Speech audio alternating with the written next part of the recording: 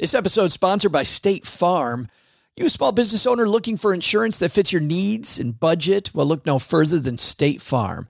State Farm agents are not just insurance providers, they're also small business owners who live and work right here in your community. They understand the unique challenges of running and protecting a small business.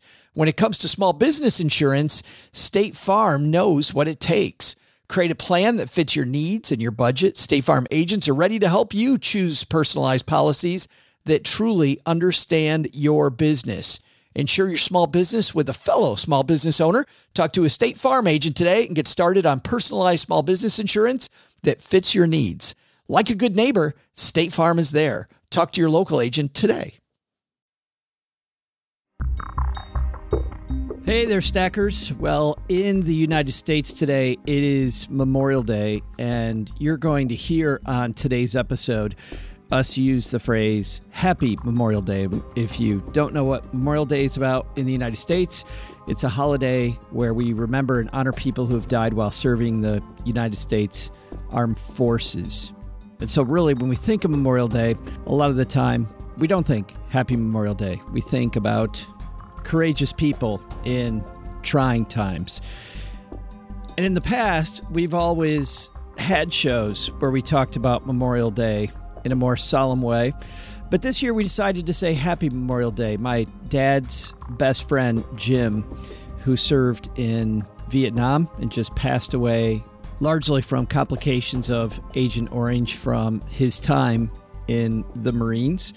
While he didn't pass away in battle, he's a guy I think we can agree passed away because of the battles that he fought. And thinking about Jim and thinking about some of my friends who did pass away in battle that I went to school with at the Citadel, I think today we're going to do it a little differently.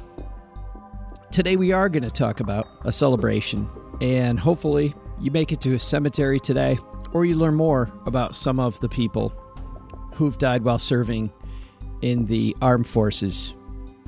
But I know Jim then, after that moment, would want us to go find a park, have a hot dog, enjoy the day off while remembering him, because that's who Jim was.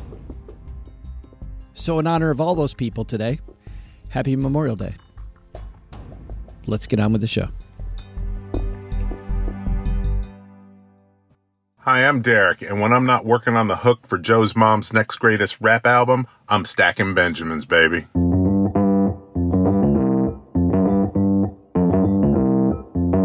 Live from Joe's mom's basement, it's the Stacking Benjamin Show.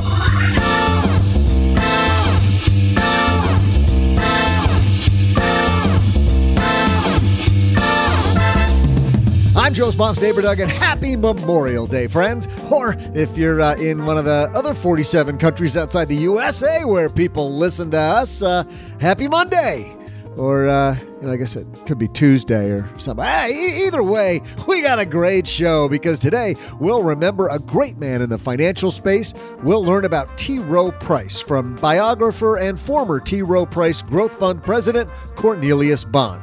Plus, in our headline segment, while you're talking picnics and frisbees, we'll be all over IPOs and graduations. Plus, we'll throw out the Haven Lifeline to a lucky listener and still leave time for my holiday-themed trivia.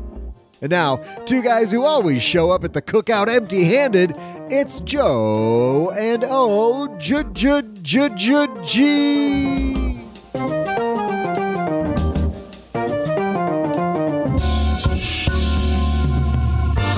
You didn't show up empty-handed. You brought coleslaw. The joke that will never die. I was like, I got this one. I saw you leaning forward on the microphone. I'm like, where's this going to go? He never starts talking first. Yes. Happy Memorial Day, everybody, or as we call it here locally, Happy Food Poisoning Day. I'm Joe Salsi, High Average Joe Money on Twitter, and across the card table from me, celebrating Memorial Day as well, my buddy OG. What is shaking? How many hot dogs did you eat today? I have been saving myself for a little bit later, but I generally clock in at 3. 3? 3. Huh. Over the whole day? Over the whole day. That's it. What do you eat for lunch? I was telling my kids about how when I was a kid, I had a friend who had a pool. So during the summer, it would just rotate between the 8 of us that would go to his house every day, whose job it was that day to bring the 20-pack of hot dogs, the 20-pack of buns, and the ketchup and pickles. And like literally the whole day we would swim and eat and just grill hot dogs. It was awesome. And when you're done with that, you know what you do next? You have our friend Angelo from MetPro come over, because thanks to MetPro for supporting. You'd have to do it. you would have to have some MetPro after that. Thanks to MetPro for supporting Stacking Benjamins. For a complimentary metabolic profiling assessment and a 30-minute consultation with the MetPro expert, go to metpro.co/SB. You know how they have those Snapchat filters that are hot dogs? You don't even have to use the Snapchat filter when all you eat is a hot dog. You look like a hot dog. That's it. When you take your pictures and send them to MetPro. I can see Angelo and his team going, OG? Sir, have you been eating hot dogs? You're like, only hot dogs, as a matter of fact. How did you know? It looks like you smell like hot dog water. Your makeup is 85% meat, of which we do not know the origin. The other 15% is unknown. It's from Latvia. Thanks also to, that was specific. Thanks also to Experian Boost for supporting Stacking Benjamins. Experian Boost, this is awesome. They can potentially help you establish or increase your access to credit, boost your FICO score instantly for free. Boost is only available at Experian.com/SB. Dude, we'll help you lose weight, get in shape, and help your credit score. What else do you want us to do? Doesn't get better than that. I'll tell you what we're going to do. On a Memorial Day, I thought it'd be fun to talk about some of the greats, OG, in the financial space. And here's one, T. Rowe Price. And if you're not familiar with T. Rowe Price, a big financial organization, historically a very well-run financial organization.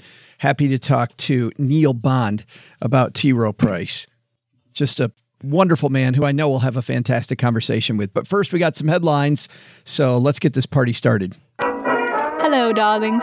And now it's time for your favorite part of the show, our Stacking Benjamins headlines. You know, Doug jokes around a lot before we get to our headlines, OG, but we are listened to, and this is a great day to talk about this, in 48 different countries. How cool is that? Very cool. It is amazing where people will listen to shows about nothing. This isn't about nothing, though. This comes to us from Yahoo Finance. You know, we're in the middle of graduation season, OG, and I thought that this would be appropriate. Employers say this is the most annoying characteristic of new grads. This is written by Alyssa Pry and Janine Ahn. What do you think the most annoying characteristic of new grads would be? That they know everything or think they do. A new pack of college grads, the piece says, are gearing up to enter the job market. This year, 1.9 million people will graduate with a bachelor's degree, and another 1 million will graduate with a master's or doctorate degree, according to the National Center for Education Statistics. It's funny because it doesn't even talk about the high school graduations either going on or coming soon. Employers plan to hire 17% more graduates than in previous years, and with the unemployment rate at 3.6%, it's a great time to enter the job market. According to LinkedIn, Amazon, Ernst & Young, PricewaterhouseCoopers, Deloitte, and Lockheed Martin plan to hire the most new grads this year. Graduates are flocking toward professions like software engineers, registered nurse, salespeople, teachers, and accountants, according to LinkedIn. It's important to have your resume ready and your interview skills polished as you start the application process. It typically takes 5 months to find a job, according to a study by Randstad Recruiting. But once you secure a position, it's important to prepare for the professional world by keeping your expectations in check, says Paul Wolf, Senior Vice President at Indeed. Quote, patience is the one word I would tell new grads to think about and remember, Wolf says. You're not going to know everything walking in the door, especially if you've just graduated college. Really be a sponge and ask tons of questions, but be careful of how enthusiastic you may be to impress. I was going to say, be careful not to ask too many questions. Yes. Because you don't want to be that guy. According to job training agency Wolf Leaders Academy, employers find over-eagerness the most annoying characteristic in new grads. Isn't that bad, though? I mean, people come in, they're excited, they're pumped, they want to show they're a part of a team, and everybody's like, back off, cowboy. No, dude, this totally sucks. Dial back the enthusiasm. This is like, you've got 52 years of doing this work. Trust me. It sucks. This is just Can a I job. draw the blood? Can I draw the blood? Can I draw the blood? No, you cannot draw the blood. You just graduated. you work your way up to drawing the blood. And trust me, it's as awesome as you could possibly imagine. How come I don't get to meet with the single greatest client in the firm's repertoire? Because Dr. Smith does not care about what first-year interns think. Yes. But you do have to be aware of, I was going to say, but you do have to be aware of like culture, right? Like Sure. If the demeanor that your people are giving off is, oh, this sucks, this guy's too enthusiastic, like that's going to rub off really quickly. And like you said, if you've got new blood coming in and they're rip roaring ready to go, yeah, they don't know everything, but they do know a lot of current stuff, and they probably know the fastest way to do the thing that you're doing from a technology standpoint and that sort of thing, or at least the cutting edge way. It may not be the fastest, but you really want to embrace that. Yeah, I agree. I think it's really important for new employees to come in like a new CEO would come in. Listen first, figure out a little bit about what the culture's like, and then jump in with both feet. Like I think if you jump in 3 weeks into your job, looks way, way, way better than being the guy who knows everything on your first day. Be sure to show up on time. That's a big one. You think it's something that you don't even have to bring up, but I had a friend who was interviewing people, and he asked the guy who was late for his interview. He said, I saw you were late for interview. The guy, oh, I'm sorry, I got stuck in traffic. He said, yeah, just a question. We'll start off the interview. What do you think at our company the acceptable amount of days to be late are? The guy goes, per what time frame? And my buddy Carter says, any time frame you want, buddy. You give me the number. He just said, in a year. Guy said, I don't know, 9. First question, you're done. Also, there's the door. Yeah. They go on. If you hate your first job, it's probably best to tough it out for the first year before moving on, Wolf says. If you're at a job that's not a good fit, explore what's working and what's not at your current position. That's because of the fact, man, if you leave your first job after 6 months, yeah, it's going to be difficult to get that second chance. Shows up on a resume. Absolutely. Mm-hmm. I think it's really important to discern what it is you don't like about it. Wolf says, really find what gets you excited, what you're passionate about, and that may take multiple jobs to get into that groove. Remember, your first job won't dictate the rest of your career. Gen Z grads will switch jobs 4 times in the first 10 years after college. And those 25 to 34-year-olds stay at jobs an average of 2.8 years. They got job ADD. Mm-hmm. That's an exciting time, though, isn't it? First job. First job, know how your benefits work. Talk to HR. Latch on. It frustrates me so much when you see somebody who's brand new at a great job with a good 401k. They don't even know how that works, so that they have an employee stock purchase plan, or they can buy cheap life insurance through work or whatever it might be. And there's no better time to put that stuff in place, because if you're coming right from school, you made $8 an hour at the gym, being a ticket guy or something like that for the stadium for the last 4 years. And now you're making $60,000 as an accountant or an engineer or whatever. Now's the time to save 30 of that 1,000, because you'll never know the difference. Yeah. Great idea. Saving half your income right away. Our second headline comes to us from MarketWatch. It's been a while since Uber's IPO, so I thought we would look back at the early days of Uber, which were it's been great. It's been 2 weeks now. Uber's IPO was, according to Mark DeCamber here, the 5th worst over the past quarter century by this measure. Bam. Uber Technologies, one of the most hotly anticipated IPOs of 2019, produced an unusually woeful stock performance for a company of its magnitude.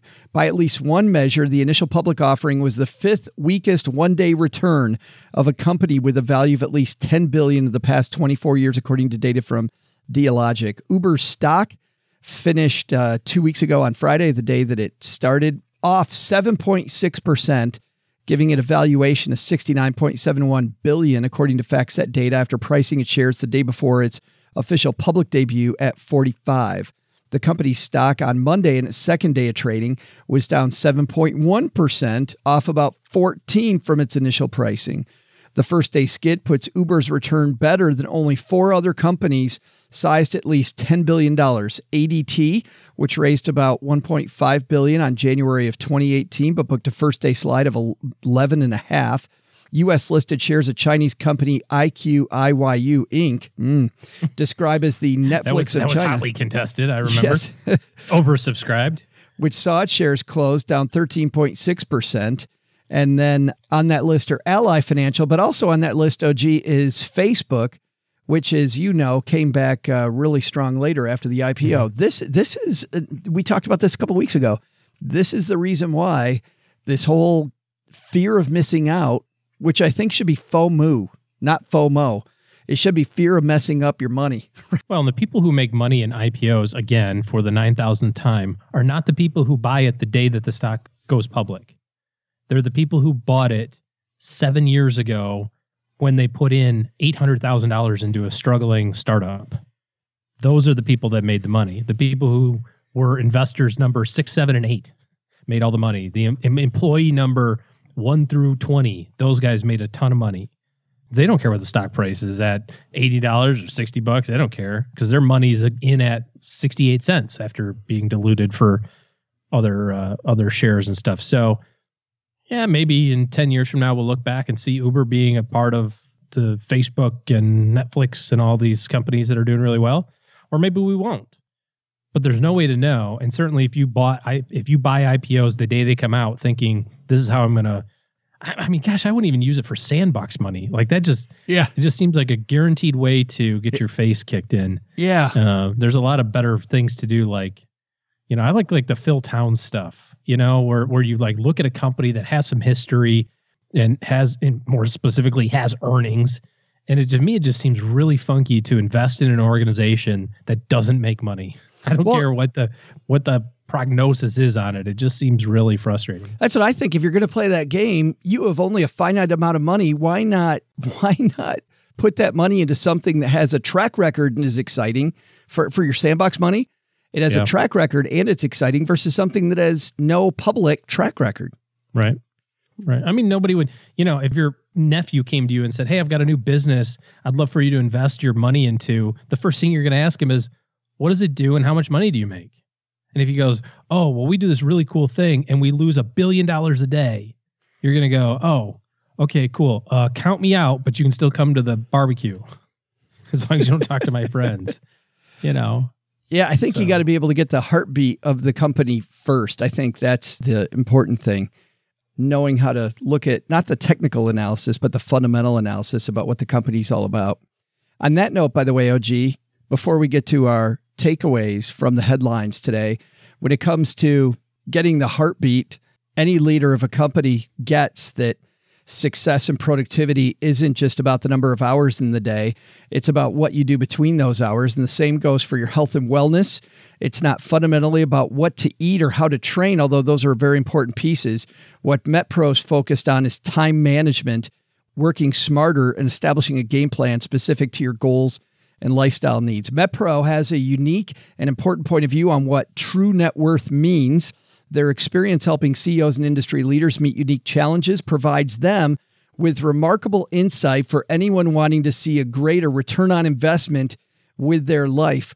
I am imagining, by the way, OG, somebody like here on Memorial Day at a park with their device going and they're chowing on a hot dog as they're listening to me talk about MetPro. Tomorrow I'll start after the potato salad. What MetPro does, MetPro's team of experts guides you through personalized nutrition and fitness strategies and educates you about how your body responds to macro and micro adjustments to your fitness, your nutrition, your daily routine. Their proprietary science, technology, and techniques have helped thousands of executives and business leaders learn how to optimally manage their health and achieve their associated performance goals, regardless of extensive travel, demanding schedules. They know that you don't have much time. MetPro provides a wealth of knowledge about your metabolism and what methods will work best for your individual health goals. When we first started working with MetPro, I wondered what metabolic profiling was all about. Here it is. It's a process that lets MetPro get a baseline to see exactly how your body's responding against a very specific set of variables. And then their experts are trained to take those results and translate them then into simple action steps for what you should eat, how you should train, and what your strategy will be. Not just a smack easy thing you find on an internet, but something based completely on you. So for a complimentary metabolic profiling assessment and 30-minute consultation with a MetPro expert, head to metpro.co. That's metpro.co. Think about you as a company head, as a leader, metpro.co/SB. Got to have the /SB on there for the 30-minute consultation.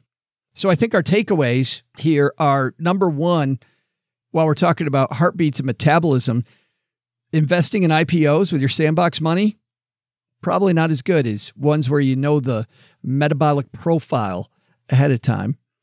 And then takeaway number two, brand new person at work, maybe ease up on the reins a little, maybe pull back on the reins a little bit before you go in and tell everybody who's worked there 25 years how little they know. How you're going to do it better.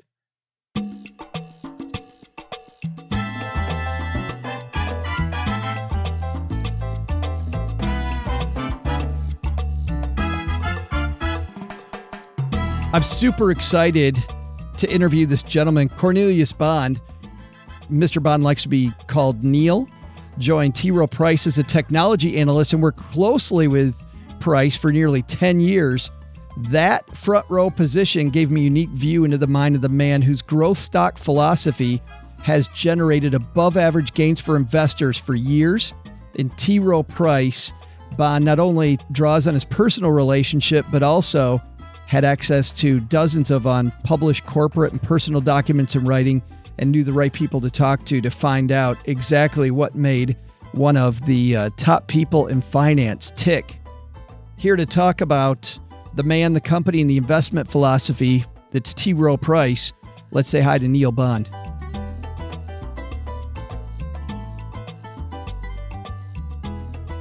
And coming down the stairs to the basement, it's our new friend, Neil Bond. How are you, man? I'm just great. Hi, Joe, and thank you for welcoming me to the basement. Well, I'm so glad you could be here with us. When did you first meet T. Rowe Price? Because you and Mr. Price had a very interesting relationship. Yes, we first met in 1960. That's when I left Westinghouse, where I was managing the manufacturing operations at the Air Arm Division, Westinghouse. He introduced himself for my first interview. What was your first impression of him? He was reserved. He was dressed very properly, suit, coat, vest, tie. He was quite formal in a very sort of older, gentlemanly way in those days. He was not given to frivolity, but his questions were extremely insightful, needless to say. Well, and it's interesting because as you explained eloquently throughout the book, I mean, him getting to that point is this really long, circuitous journey. Where was T. Rowe Price born? Tell me about that. He was born in Glendon, Maryland, and he was delivered by his father, who was the only physician in town. And he was born in 1898. Was his dad his biggest influence growing up? It's hard to say. He was certainly a very important influence, but in a business sense, I think his grandfather was probably the most influential. His grandfather was a developer in Baltimore County, which was a rapidly emerging county at that time, and invested in land and was truly a businessman. His father spent a great deal of time trying to convince him that the medical profession was the proper route. Yeah, and it seems like early on, Dad kind of won out. He went to school, is my understanding, went to school to become a doctor. That's correct. In fact, in his high school yearbook, they called him Doc. That was his nickname. So clearly he was headed in that direction at that point in time. It's funny you say that he's reserved, and yet this picture you paint of him as a young man is not a reserved kid at all, though, Neil. He seemed to be a little outlandish and very popular with the girls. You're exactly right. It was a very different Mr. Price.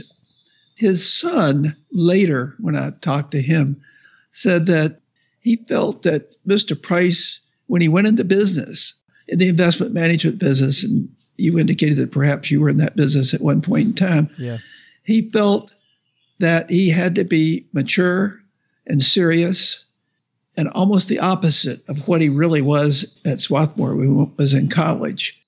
And as a matter of fact, it made it quite difficult for his son to establish a relationship with him. And it was only as Mr. Price approached his death in the last several years that he opened up that warm side of him that, as you mentioned, was always there, but he didn't show the world. Did you get to see the warm side at all? Every once in a while, I didn't point out or talk much about having a martini or whatever. I was trying to make it a little bit more of a serious book, but he, like many in those days, did enjoy his cocktails. And we would have these meetings at various clubs around the country where we did our planning. And we would have a nice dinner with wine. And then the stingers would come out in big pitchers. We'd play ping pong. And everybody would totally relax. And you began to see that little smile come out and that sense of humor. He had a wonderful sense of humor that he kept hidden most of the time. I want to just dive for just a second into his childhood, just because, as you explained, a grandfather was in real estate. Dad was a doctor. We haven't talked about this, but he went to a private high school. He really had a privileged upbringing, Neil, but he never squandered that opportunity. Like you see, there are people that have privileged upbringings. He really made the most of it. He was a pretty good student, wasn't he? Well, if you asked him, he wasn't. But in actual fact, I believe in his high school, I don't remember the exact numbers, but I think some 60% of his class did not finish high school. So Mr. Price was one of the, certainly did. Same way at Swarthmore. He was one of 3 accepted from his high school to Swarthmore, and yet he was the only one to finish. So I think he was a much better student than he would allude to us. He called us juniors. Juniors. In those days. We were juniors. Did he call everybody at the firm juniors, or a bunch of people? No, we had 2 clear divisions. There were the so-called seniors, 2 of which he joined the firm with. Walter Kidd, who was my direct boss, head of research, and Charlie Schaefer, who was kind of the head of the counseling in those days. They were clearly seniors, and then Kirk Miller joined as a senior, and then John Ramsey joined as a senior, and the rest of us were all juniors. It remained so no matter what our age was. You weren't going to swim across that moat. And it was hard. It was very difficult to swim across, yes. Well, it's funny how he got to become the T. Rowe Price that we know. I mean, most people don't know T. Rowe Price, the man, like you do. Of course, they know the institution. But out of college, where did he start? Tell me about his early jobs, because this was not as clean a move into money management as I would have expected. No, you're exactly right. In fact, it was one of the most devious, probably. He started out in a plating company in Pennsylvania. He graduated, incidentally, as a chemist from Swarthmore. He never took a business course at Swarthmore. Why didn't he, and not to cut you off, but why didn't he go from chemist then into medicine ultimately? If everybody called him doc and his dad wanted him to be a doctor, where did that path end? Well, I really think he became a chemist. He majored in chemistry because chemistry was an important major if you were going to be a doctor.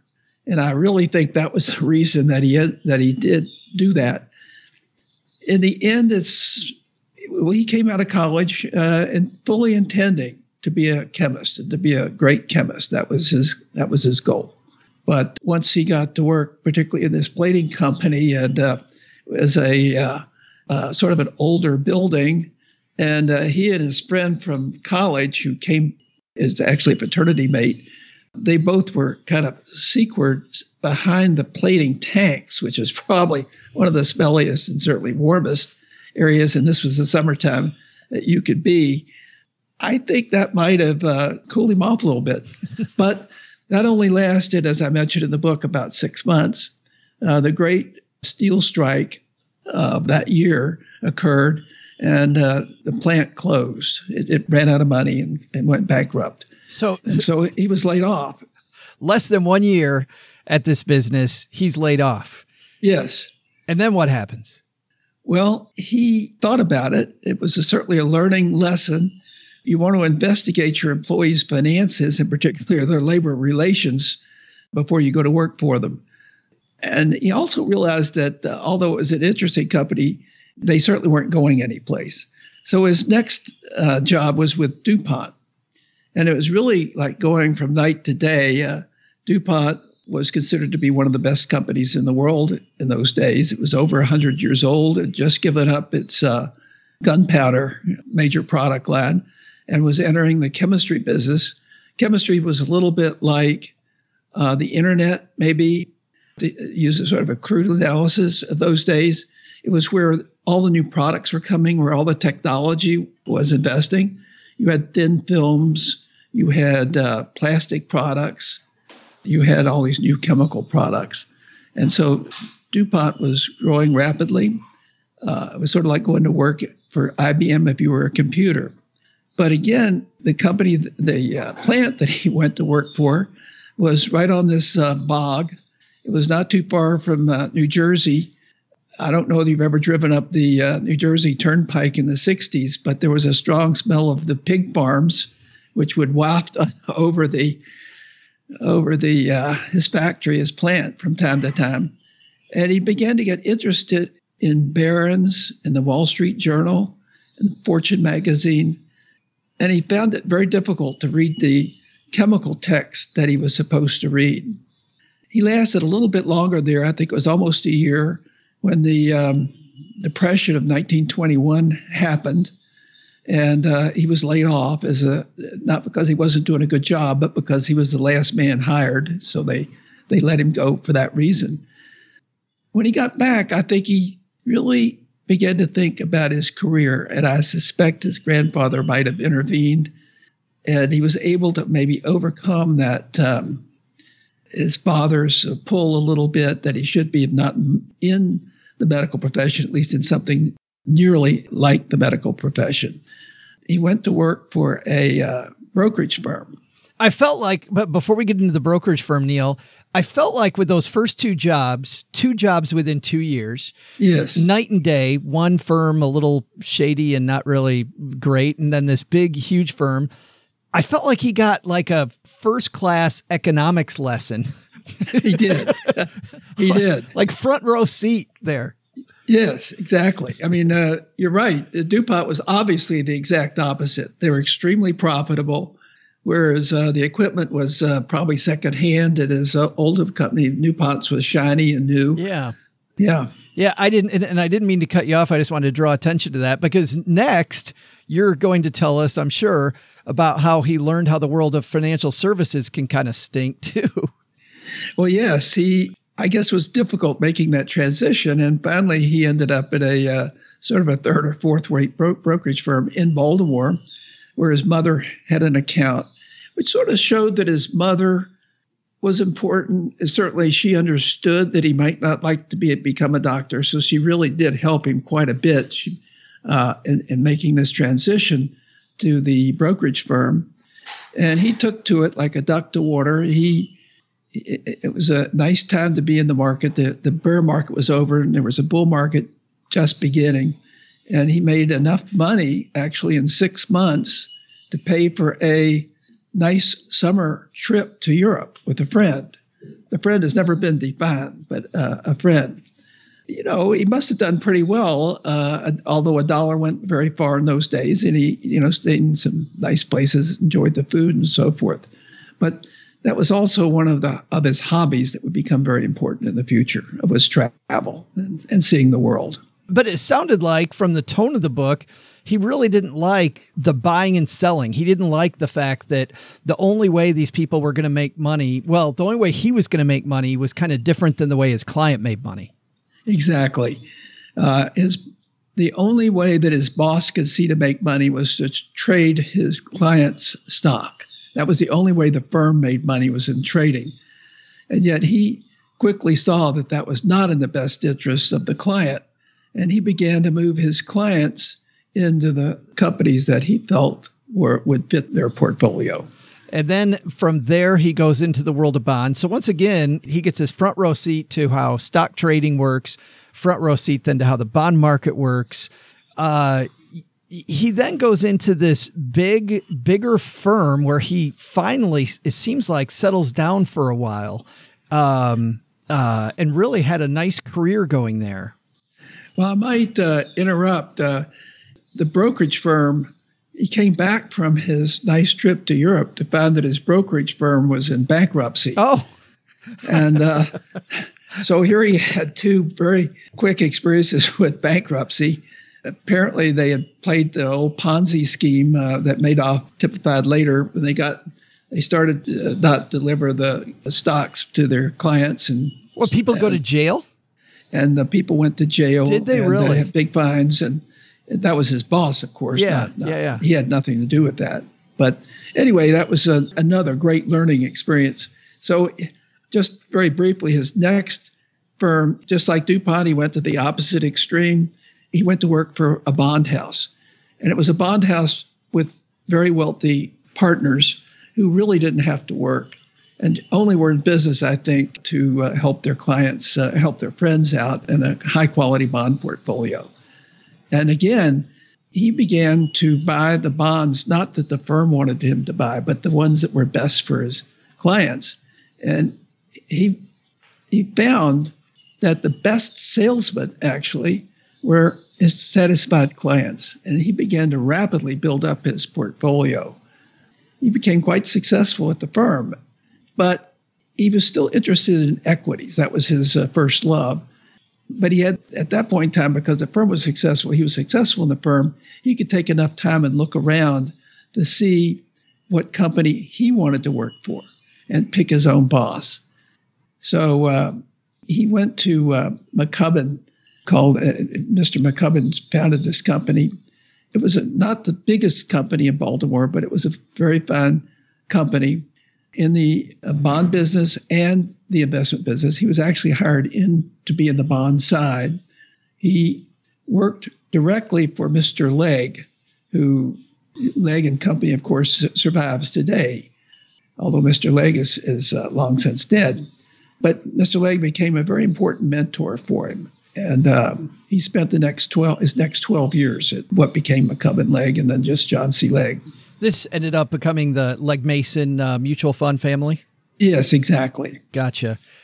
I need to skip ahead, but I do want to talk about one thing specifically, which is T. Rowe Price has had some phenomenal funds as a company, but there are two funds at the beginning that I want to talk about, which is obviously the T. Rowe Price Growth Fund and the New Horizons Fund. Can you tell me a little bit about how those funds were developed initially? Mr. Price developed what he called the growth stock philosophy. And basically it was due to his being at DuPont, where he learned that the way to make money was not to trade it. The DuPonts made their fortunes from holding through thick and thin common shares of DuPont. Similarly, his friends who worked at DuPont, the ones that made the money were the ones that held DuPont. And DuPont was a rapidly growing company at that point in time, growing faster than the economy. And as he looked at DuPont, he developed his growth stock philosophy along what made DuPont successful, i.e. a great management, one of the best in the world, fantastic finances, in an industry that was growing far faster than the economy, in a company whose sales were growing far faster than the economy. And he focused on one particular financial detail that actually was very important to DuPont's success, which is return on invested capital. In those days, people just looked at profit margin. But obviously, return on invested capital is the key to the success of any business. So he put those into a format called the growth stock philosophy, which I describe in some detail in the book, and used this to start the growth stock fund, which only invested in growth stocks. The purpose was to analyze companies, not stocks. He didn't feel that trading stocks, as I pointed out in my DuPont example, made any sense. He said he'd never known anybody that made money consistently on trading stocks. But focusing on companies is much more of a common sense approach to investing. What I liked about this, too, was the fact that he knew this from firsthand experience. Yes. He had done short-term trading at one point. So he knew in his bones that it didn't work. Very good point, Joe. He did. And the Growth Stock Fund in its first 10 years was the best performing fund in its category, which was the large companies in those days. And he started as, what you mentioned, his second fund, the New Horizons Fund, in 1960, 10 years after he started the Growth Stock Fund. And the New Horizons Fund became the best performing fund, mutual fund in the United States for its first decade. And actually, I went back and looked, and these funds are still performing extremely well and have consistently beaten the Standard & Poor's Index, which seems to be our current measure, for the past 10 and 20 years. Is that the wrong measurement tool, though? I mean, you see the average investor out there, people listening always talk about beating the S&P 500. Yes. Is that really relevant? Well, he felt, and I think Buffett actually mentioned the same thing, he felt that if you couldn't at least beat the Dow Jones average in his day, then he didn't deserve to be paid anything. As Buffett said, he'd just still be wringing his cup out on the city square looking for a handout if he couldn't at least beat the Dow Jones average. And he always compared his performance in his mutual fund annual report every year to the Dow Jones average, and he'd show you that also over 5 and 10 years. It's not the best road mark. As I said, what he believed was buying and holding great companies for 30 or 40 or 50 years, as he did. It was investing in the very best companies in the world. What would he think then about this trend lately, especially since the turn of the century, toward much more passive investing? You know, I mean, his approach, as you know, your approach too, very passive a lot of the time. But would he buy the whole S&P 500 index or want to pick out the companies inside of there that were his favorites? The latter, of course, as I said, he would never understand this. He could not understand how anybody could stay in business, in the investment business, and not at least beat the Standard & Poor's Index. Mm-hmm. I mean, to him, that was sort of a threshold. If you couldn't do that, you really deserve to be in business. And as you may know, in their annual reports, T. Rowe Price today talks about the fact that 80% of their funds have beaten their Lipper averages. Today, of course, there are over 100 funds and income funds and value funds and so forth. But still, the basic concept of buying the very best companies prevails today. And that's allowed the fund to continue to do pretty well. The book is T. Rowe Price, The Man, the Company, the Investment Philosophy. What a fun read this was. I mean, it was so interesting to see behind what you know, maybe people don't know, like the investment philosophy of T. Rowe Price and how so much of this comes from these experiences that he had as an individual over time. So thank you for making this a reality. Where can people get the book, Neil? It's on sale at Amazon. It's on sale in many stores. I just made sure that it was on sale at the airport in San Francisco and Baltimore. So Is it wild seeing your book when you go to the airport? It is. And actually, it's a very nice cover. Mr. Price, of course, is long since dead. And having that cover with the little black, I thought Wiley did a wonderful job with that. Yeah, they really did. Well, thanks for spending a few minutes and hanging out with us talking about T. Rowe Price. Thank you, Joe, for having me. Enjoyed it. Happy Memorial Day, everyone. I'm Joe's mom's neighbor, Doug, and welcome to My Trivia. We're at party level 5 here in Mom's basement, and that means mini weenies, chips, dips, salsas, quesos, chilies, and OG's just about to do that dance he does whenever he gets 2 margaritas in him. Oh, that's a hoot. Hey, but don't you worry. We'll help divert your eyes from OG with today's trivia. How about that? While we've talked about the biggest tourist destination in the USA, we haven't been date specific. So let's do that right now. What is the #1 domestic destination for Memorial Day travel? I'll have your answer right after the break. Well, you know that keeping a better credit score makes it easier for you to make sure that if you need a loan, that you'll pay less in interest fees. So the question is, Why is it so hard to raise your score? Well, it won't be as hard thanks to Experian. They've launched Experian Boost, a brand new way to instantly increase your credit scores. And get this, guys, it's free. As you know, a higher credit score can help you establish and get access to credit and preferred rates for the things that you might need in life. Experian's on a mission to help boost America's credit score, which will help millions of people across the country build and get better access to credit.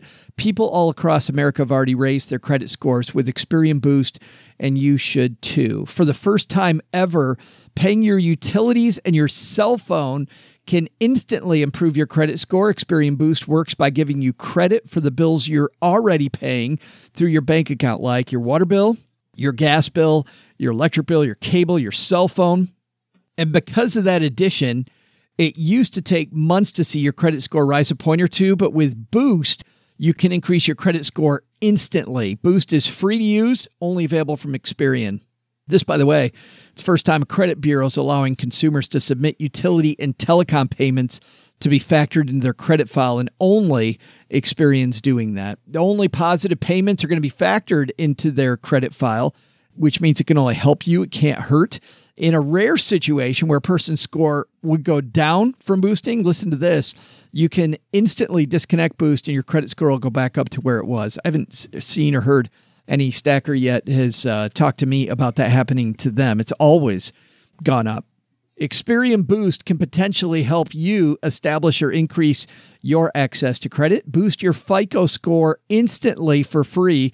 Boost is only available at Experian.com/SB. That's EXPERIAN.com/SB. Welcome back, you trivia party hounds. I was under the impression that I was one of the few people in the basement to like those impossible burgers, but I take my eyes off that tray for a couple of minutes to do the trivia, and what do you know? Looks like my most popular destination today is going to be Burger King. But for you, I bring another treat, your trivia. Before the break, I asked you, what is the #1 domestic destination for Memorial Day travel? The answer? Well, if you've been paying any attention to last week's shows, you may have caught this theme. If you said Orlando, Florida, you'd be right. I'm sure this Memorial Day bash is close second, though, right? Hope you can make it over for some mini weenies. See ya! Big thanks again to Neil for hanging out with us. You know, it's funny. John Bogle gets lots of accolades, and rightly so. And Vanguard is a heck of a company. But here's another company, OG, with above average returns for investors, a commitment to keeping costs low, all the same stuff. They were kind of cool about keeping costs low before it was cool to keep costs low. Yeah. Yeah. Well, yeah. And they're, an actively traded usually, or a lot of their stuff is a little bit more actively traded anyway. And even on their regular run of the mill mutual funds were ahead of the curve in terms of cost structure, 20 years ago. Fascinating company. You can see how they came about with T. Rowe Price's broad history. Yeah, and I like the story behind the story, kind of like when you learned about like Sir John Templeton. Right. And you go, wow, that dude is smart. Yeah. Like wicked smart. And that makes a ton of sense why, Franklin, for example, or Franklin Templeton is much more of a value type of shop than T. Rowe Price is. But it makes sense because when you read the stories about him, like that's how his history. How his brain worked. Yeah. Like he was looking for opportunities, So very cool to hear the background. So there are other fund companies, basically what you're saying. Believe it or not, there's not just one. I know. I found it surprising too. That's weird. Hey, let's throw out the Haven Lifeline, tackle some of life's most important questions. Our friends at Haven Life Insurance Agency, they put what you value first. And here on Memorial Day in the United States, we asked our Facebook group, head to, by the way, facebook.com/basement for the link to get there. We asked them what the two most important things were. And our friend Claudia said, Wi-Fi and wine. Hard to beat those two. Yeah, but you can get in some trouble. Like ever do Amazon shopping after having a glass or two of wine? I've had and I'll take that, and I'll take that. I did that with wine recently. I've had some bad error. Rambly Twitter posts that came after Wi-Fi and wine. Come on, no, shocking. That's not you. Yeah, actually, Haven Life says it's your loved ones and your time, but you can spend more time with your loved ones, telling them exactly. You can tolerate more time. And it's a little bit of or not, it's a little bit of a truth serum, maybe too. Let me tell you exactly what I think about. That's why they've made buying quality term life actually simple. Head to stackingbenjamins.com/Haven now for a free quote. That's stackingbenjamins.com/Haven now. We talked about Haven Life Plus, all the things you get when you buy a policy through Haven Life. So not only is it cost efficient, they also give you extra. It's just such a cool company. Let's say hi to Nick. We're going to throw out the Haven Lifeline to him today. Hey, Nick. Jonah G, what's going on? First time, long time in the basement here. I'm a 32-year-old, maxed out my Roth IRA the last 7 years. It's really my only notable retirement fund. I've started contributing to my 401k that my firm offers. They do not match. So this year will be the first year I can't contribute to the Roth because of the income restrictions. So just trying to get your feel on if the 401k is the best possible way, maybe traditional. There is some diversification into a real estate LLC, but I guess we should take that off the table here. And another quick one. Fundamentally, I disagree with the way college prices are going. I have a 5 and a 2-year-old. The 529 plans, restrictions and limitations that it can only be used for college really concerns me, especially because myself, I went to an in-state school. I leveraged community college in the military, and I have no college debt. So what are your thoughts on a UGMA account rather than a 529 plan? I understand the tax impacts are different, but to me, it gives a much greater amount of freedom when the minor turns of age 18 or 21. Love to hear what you guys think. I appreciate it. Hey, Nick, thanks for the question. And happy Memorial Day to you, sir. OG. So the question is, do we want to contribute to the 401k more now because the Roth is off the table, basically? That's the first one. To 401k or not to 401k? That is the question. So, yes, sure. Go ahead. Maybe more to that than just that. Maybe slightly, yes. Well, so firstly, if you're making too much money for a Roth, congratulations, because that means that you make some pretty good money. Double check that, because again, some people mistake your top line income for maxing out the income requirements on the Roth when it's really a kind of a after 401k, and there's some add backs and things like that. So you could actually be a little under, even if you're just slightly above when you first look at it. So just double check, use a calculation again to make sure that you're under or over, I mean. But assuming that you are, 401k is obviously the next best place. And why not use the Roth 401k if your company offers it? If you weren't contributing the maximum anyway to your 401k and the Roth maximum, then you might be able to do a combination of both and basically recreate exactly what you were doing just in the confines of the 401k plan. Now, I know that there's a little bit less options in terms of your investment choices and that sort of thing, and so be it. But saving money certainly trumps not saving it, even if you have to save it into a crappy place, even if you have quote unquote crappy 401k options. I'd rather use those and still be able to retire than not use them because, I make too much money. I can't put any money away. Yeah. If you look at the friction that's caused by the tax layout on a non-401k fund versus a 401k fund with reasonable expenses, you come out far ahead on the 401k plan, even if it's just generic vanilla. Yeah. And why not contribute to your 401k to drive your income down a whole bunch so that now you have the ability, your taxable income down, so that you have the ability to contribute to the Roth? Yeah. If you're that close might be an option too. If you're really close, line, yeah. You kind of make it so. On the 529 versus... so go ahead. What were you I was going to ask you before we transition over to the 529 plan question for college savings, still on retirement. Have you ever seen a 401k plan that was bad enough that you told a client not to use it? No. Yeah, I can't. I've seen some really bad ones, yeah. Really, really, really bad plans. Yeah. But see, here's the thing. If they're really bad at the very beginning, it's because they're brand new. Because there's no such thing as a free lunch. It costs money to do the calculations. It costs money to hire the actuaries. It costs money to have the technology to have the platform for you to go online and look at your stuff. It costs money. All these things cost money. And sometimes business owners don't want to pay the cost. So they bundle the costs inside of the products that are given to the employees. But that only happens at the very beginning of the plan, because once the plan starts making enough money, or there's enough money in it, then you can start offsetting some of those costs with lower plan costs because there's just enough money in there. So even the crappy ones eventually will have some sort of come to Jesus meeting, basically. Somebody's going to go, wait a second. Yeah. We're paying you $300,000 a year to do what? And the guys go, oh, geez, sorry. No, I mean, we can knock that down to like $150,000 now, What a bargain. But, it costs money for all that stuff. Yeah. Put money in your 401k. I don't care how crappy it is. Second question was about 529 plans. Nick doesn't like 529 plans. Asked about the UGMA account. Turns out I don't like UGMA accounts, so I guess we're at an impasse. What are you going to do? Why don't you like the UGMA account? Well, it's not that here's the thing. If you're not saving money for your kid for college because you have a different idea of how to make that work, whether it's, hey, we're going to cash flow, we're going to make them do the community college thing if they can't get a full ride 4-year scholarship to the big in-state school, we're going to really push the military. Like, all of those are really great options. That's great. Then don't save for college in any way, shape, or form. You know what I mean? Like, if you want to give your kids money at 18, okay, fine. That's a different goal.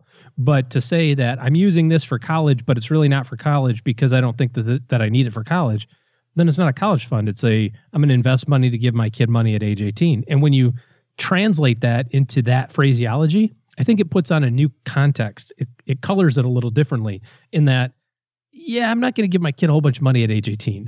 Like, I'm not going to save $250,000 or $50,000 or $75,000 or $10,000 for that matter to give my kid at age 18 because that's what an UGMA does. Now, you'd say my kid will do the right thing or else he can go live on the streets. And okay, yeah, all that's true. But when you phrase it correctly, we talk about ask yourself better questions to get better answers. If your question isn't, do you like UGMAs versus 529s? P.S. I don't really think that I'm going to need college savings. Which one's better for college? It's like, well, none of them are better for college because you just said you don't want to use it for college. So they both suck for college. Now, if you said, I want to save money so that when my kid turns 18, I can say, dude, here's $50,000. Do with it as you please, whether you want to go to school or you want to, buy a Harley or whatever you want to do, make it happen. Then I think that's a good option. I'm a big fan of making sure your retirement is taken care of and your personal finances are tip top before starting the charitable plan of let's figure out a way to give money away. And that is giving money away for college savings, but it's also just plainly giving money away. There's plenty of people out there who I talk to that go, hey, the cost of housing is outrageous. I live in insert metropolitan area here and the cost is really high. I want to be able to help my kids out with the down payment on their house. What do you think? That's a different goal than saving for college. So you would invest it differently, but still under those circumstances, I don't know that I would use an UGMA or an UPMA account because what happens if they marry a pro athlete and they've got a gazillion dollars? They don't need your $50,000 for the down payment. You know what I mean? And now you've got it in an account that you could only give to your kid. And Nick was talking about real estate in one part and he took that off the table, but even depending on where he's at with the real estate based on his kids' ages, didn't he say 5 and 2, I think? Yeah. I mean, you look at a 15-year mortgage. Now you've got them 20 and 17. He could buy a piece of real estate and have it paid off by then. Rental real estate, and then use the cash flow from that rental property to then pay for his kid's college himself, but use it if he wants to for that or use it for something else, depending on what they do. I know clients who are heavily entrepreneurial oriented and who have said, I disagree with the whole premise of college. I went to college, but I didn't, enjoy it, or I didn't think it was helpful, or whatever the case is. And they'll say, you know what? I want to help my kid invest in a business. I don't want to pay for my kid to go to school. I'll pay for my kid to buy a Midas franchise because everybody needs their brakes checked. Or I'll help my kid buy a Jimmy John's sub sandwich shop. And that's perfectly fine to do. I don't know that I want to mandate that has to happen by putting it in something like an UGMA. Yeah. It's all really start off with your goals and with flexibility, I think, first, Nick. Thanks for the question. We also are finishing off a segment that was the letter segment here. If you want to ask a question of the show, you'll go to the Haven Lifeline, stackingbenjamins.com/voicemail. And OG and I are happy to answer your question. But we still have a few letters from back in the day. This is a quick one from Jessica. She says, "Hi, Joe and OG. I have a question. Maybe you can help. I recently sold some stock in my Fidelity account. Can I use the money and gains from selling the stock to fund my Roth IRA? Thanks." By the way, love the show. Well, thanks, Jessica. We love your letter, which is why we're answering it. What do you got, OG? Yeah, absolutely. You can, as long as you have earned income besides that. So if you're married and you have a spouse that has earned income and it's over $6,000, then this year you can contribute $6,000 to your Roth. There's the income requirements that we were talking about a few minutes ago. But if you meet those, you can use whatever money you have to fund it in a Roth. In fact, I often will tell people who are sitting there with bunches of money in their non-qualified accounts or regular brokerage accounts, like, hey, you're not putting money into a Roth right now. Why don't you use this money and at least shelter it from taxes for, the rest of eternity, and then never have to think about it again. So however you came about the money, if it was buried in the backyard or you found a treasure chest or whatever, like that all counts. Yeah. And when OG says the income requirements, what he means by that was exactly what we were talking about with Nick, making too much money. So there is a cap on the amount of money you can make. Mm-hmm. That's right. Yeah. Good stuff. Thanks for the question, Jessica. Man, we got a couple great but succinct questions today. Nice job, team. That's going to do it for today. Just two things before we say goodbye. Number one, thanks to everybody who's left a review of this here podcast. And we've had a nice little flood of reviews. This is one Mom has on the refrigerator now, OG. It says 5 stars. This comes from Matt Brown 025. This one took me a while to get. He said 65 is passing. I got it right away. Which is a fan. Basically how you got through college, dude. That's how you should recognize that phraseology, just as like the old days. That's just a fantastic review. I love it. Thanks, Matt. If you've got a cryptic one like Matt or more straightforward, whatever, thanks for telling people. That's a little clue right there about what people are getting into when they listen to Stacking Benjamins. All right. Last thing then for today, OG and his team are taking new clients. So if you're looking for good financial help in your corner, use this link, stackingbenjamins.com/OG, just the letters OG. And that will take you to their calendar. And that's the first step in the process to talk to OG and his team about how they would interface with you to make your financial plan better. All right. That's going to do it. Doug, take it from here, man. What should we have learned this Memorial Day? By the way, OG, happy Memorial Day. So what did we learn today? First, take some advice from T. Rowe Price by way of Cornelius Bond. Mr. Price talked about buying quality stuff while paying attention to cost. That's a true Memorial Day recipe for winning with your investments. Second, starting a new job, maybe save your I know everything about how it's done approach for after, you've seen how the people who've been working hard before you arrived actually got things done. But the big lesson, don't hand Joe's mom a limbo stick. No, I said don't. Okay. All right, we're going to see just how low I can go. Special thanks to Cornelius Bond for making a stop by the basement. Looking for Cornelius's book? Order through our Powell's book link in today's show notes at stackingbenjamins.com, and you'll be supporting an independent booksellers as well as your favorite podcast announcer. This show was created by Joe Saul-Sehy, produced by Richie Rutter-Reese, and engineered by the amazing Steve Stewart. Online, visit us on Twitter at @SBenjaminsCast or on our Facebook page. I'm Joe's mom's neighbor, Doug, and I just jumped the shark. SB Podcasts may receive payment on the show from sponsors and guests in the form of books, giveaway items, discounts, or other remuneration. There's no way you would take advice from these dorks, but like Joe's mom always says, don't take advice from people you don't know. This show is for entertainment purposes only, and before making any financial moves, consult with a real financial advisor.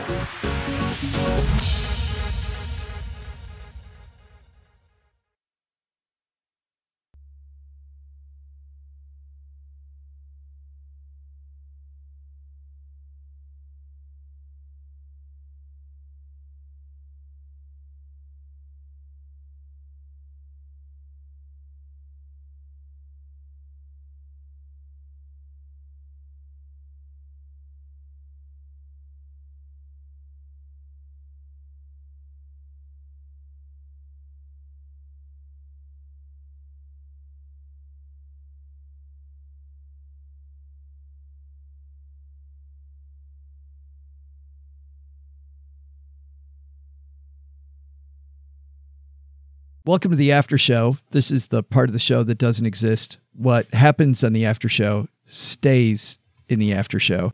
And it's funny because from time to time, people will talk about the after show and you know you're not supposed to. And I love the community that goes and reminds them of that. If you have to talk about it, we have made one concession. You can call it dessert. Outsiders don't know what dessert is. You know, we talk a lot in our Facebook group about podcasts we like and about Netflix that we like. And something I've always liked are indie podcasts. Like one of my favorite podcasts that many of you have heard from me talk about before is Betty in the Sky with a Suitcase.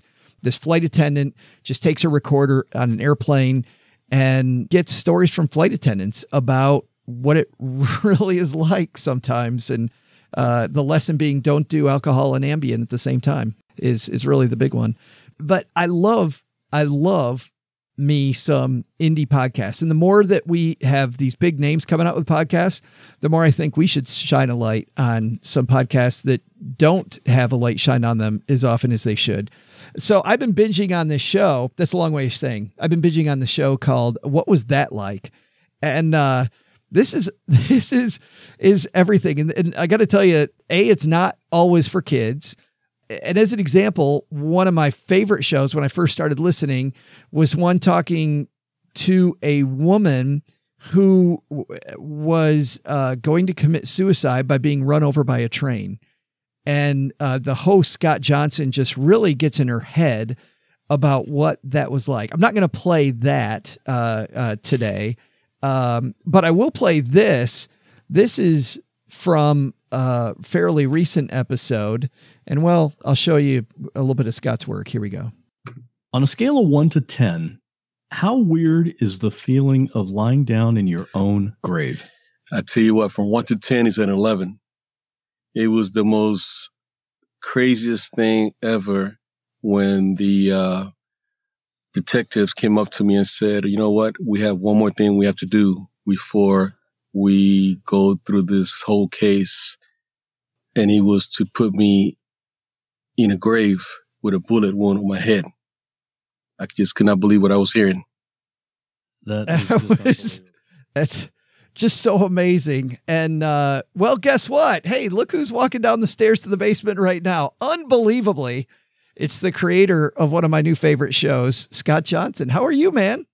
Doing great. Hey, Joe. Being on the other end of stories like Ramon's here, Scott, you got to just be sitting there with your mouth open going, I can't believe I'm hearing Ramon talk about faking his own death. It is really weird. I'll tell you when I'm really sitting here with my mouth open is when I read about the story online and I contact the person involved and they say, sure, I'd love to do a podcast interview. Yeah, that's my exciting moment right there. I'd like to talk again about how, well, tell everybody what was really happening here, because I didn't even set that up. What's going on with Ramon in this episode? Well, Ramon he and his wife, she came into the country. They got married. They owned a very successful boxing gym. And after a while, their marriage went bad. So they were going to get a divorce. And he wanted to split everything 50-50, just like a lot of divorces do. Well, she didn't want that. She wanted everything. And they were doing very well. So there were a lot of assets, cars, houses, everything. And if she couldn't have everything, then she wanted him dead. So she set about looking for someone to murder him. And fortunately, someone that's close to Ramon found out about it. So they set her up. And actually, on the show notes for that episode, I have a video of when the police went to sort of interview her because Ramon had been, quote unquote, missing for a few days. But they actually had him in a safe house. But they went and they talked to her for a few minutes and then they arrested her. And they got all that on the police body cam. So she's now in prison and he's kind of processing everything. Yeah, and I won't give it away. The people should listen to the episode to hear exactly how they catch her and really kind of connect the rest of these dots. But did you just read about this story then in the paper or something or online and say, hey, Ramon, you want to come on? Actually, in this case, the person that helped save Ramon was one of his kind of boxing proteges, a young man that was in the gym. And he contacted me through Instagram. because I post on Instagram every day, and I'm always asking for people that follow me, do you have any crazy stories? Let me hear what you got. Maybe you can be a guest on my podcast. So he contacted me, but then I ended up doing the interview not with him, but with Ramon himself. With Ramon, that's so wild. By the way, so I don't forget, what is your Instagram account so people can follow you? What was that like? What was it? Well, duh. That's pretty easy. The bad news is we don't include this on our show notes page because nobody can know about this after show. In fact, I was talking to somebody today who's been listening to our show for a year and a half, and I love it when this happens. She just discovered that there's this secret track on every show. And it's so she must, as soon as she hears the ending, just clicks and fast forwards to the next show or something on her player, right? It's so great. You're all over the place with this show, which is half of what I like it. It's every time that you are on, it's something completely different. And so I'm going to play a clip from another episode. This is you talking to a gentleman named Dan.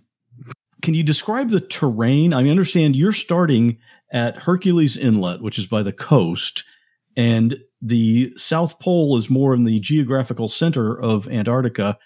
And you are going from sea level to 9,300 feet. Can you just talk a little bit about that, or what you expected that to be like? Yeah, and so Hercules Inlet, it's on the Ron ice shelf, and so it's technically on the ocean, but it's frozen.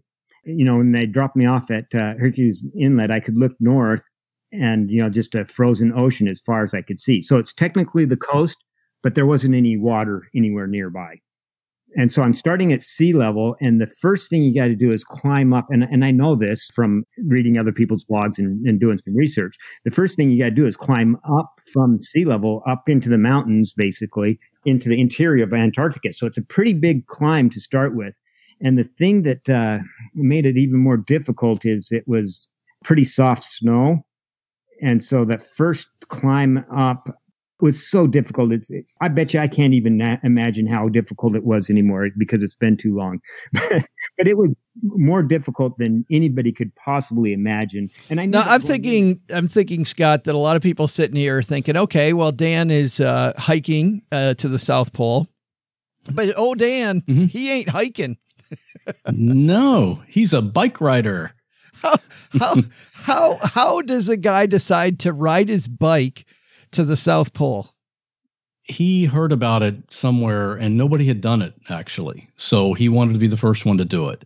And he spent a ton of money on this because the logistics involved, you fly to Chile, and then from Chile, there's a company that specializes in this. They fly him over to Antarctica, and he starts. The weird thing is, the thing I learned in this is that the South Pole elevation is 9,300 feet. 300 of that is land. The other 9,000 feet, almost 2 miles, is ice. So it's ice 2 miles thick. He actually, when he was doing this, he walked over the top of mountains, but he didn't even see them because they're all under ice.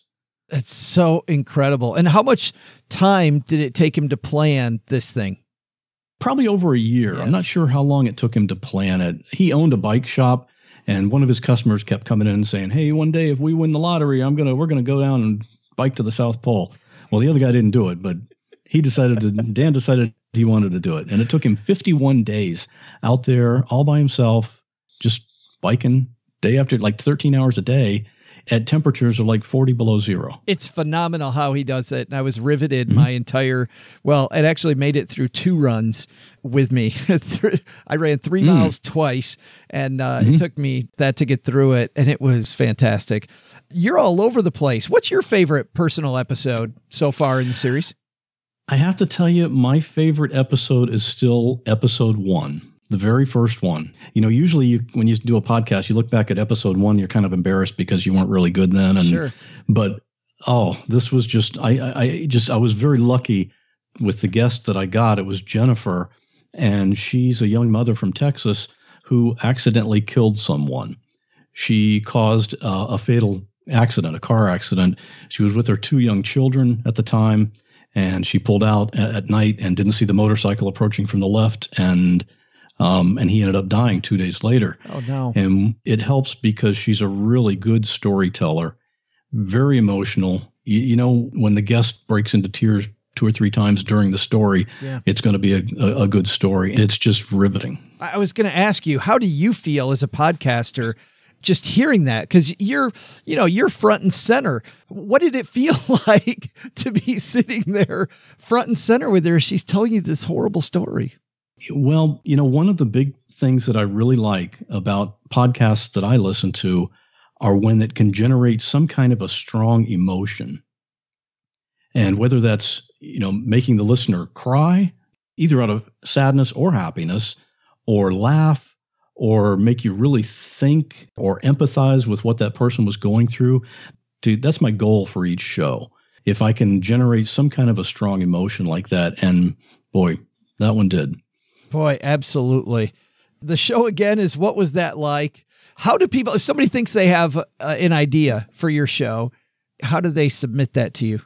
Well, they can contact me by email if they want, just scott@whatwasthatlike.com, or on the website, whatwasthatlike.com. I've got a submission form, a contact form. They can do that. But I have to tell you, though, one thing that I've learned from after doing this for almost a year now is that a lot of people will send me an idea, and it's something that they think, and it's certainly a traumatic experience for them possibly, but it's just not what I would consider to be a really not to be unusual enough for the show. I had someone that say, I got to tell you about this. One time I fell down the stairs and I hit my head. I had to go to the emergency room. Oh, it was crazy. Well, okay. Nobody's going to look at that on their podcast saying, Susan fell down the stairs, and they're going to say, wow, I really have to listen to that story, because it's too common. So I have a really high standard for what I consider to be unusual stories. And there are 3 types of stories that I don't do. One is anything related to the paranormal, because there's lots of other podcasts that do that. And I verify all my stories as true, and really paranormal, you can't really verify anything. The second thing is medically related. So if you've got you had some rare disease that you weren't supposed to survive and you got through it anyway, I don't really do that. And the other thing is any stories where the primary topic is drugs or sex, because everybody has those stories and they're not unusual. Just not your stuff. Well, I do have a cool story that I'll tell you as soon as we get done here, Scott, about the time my brother beat me at Risk. And I know that's going to be big for you. So I can't wait. Yeah, absolutely. Scott Johnson, thanks for hanging out with us for a few minutes. Thanks, Joe. I love the basement. Thanks. Well, Stackers, the show might be over, but the celebrations are just beginning, because it is Military Appreciation Month, and I want to celebrate people like my brother-in-law, Eric, who is such a giving person. Eric will do just anything for you. And as a Marine, you can see that his time in the military taught him to be a guy who gives to his community, gives to his family, and is always there when you need them. This Military Appreciation Month, Navy Federal Credit Union wants to celebrate members like Eric who go above and beyond. Navy Federal offers member-only exclusive rates, discounts, and tools to empower their members and help them reach their goals. Navy Federal's employees are part of the community they serve. Many of them are military family members, reservists, or veterans, and all branches of the military, veterans, DOD employees, and their families are eligible for Navy Federal membership. In fact, there are so many resources on the Navy Federal website, resources like Best Cities After Service to help veterans transition to civilian life, and Best Careers for Military Spouses to support military families. Visit NavyFederal.org/celebrate, and you'll see all of their Military Appreciation Month offers and other Navy Federal offers. Navy Federal is insured by NCUA, Equal Housing Lender.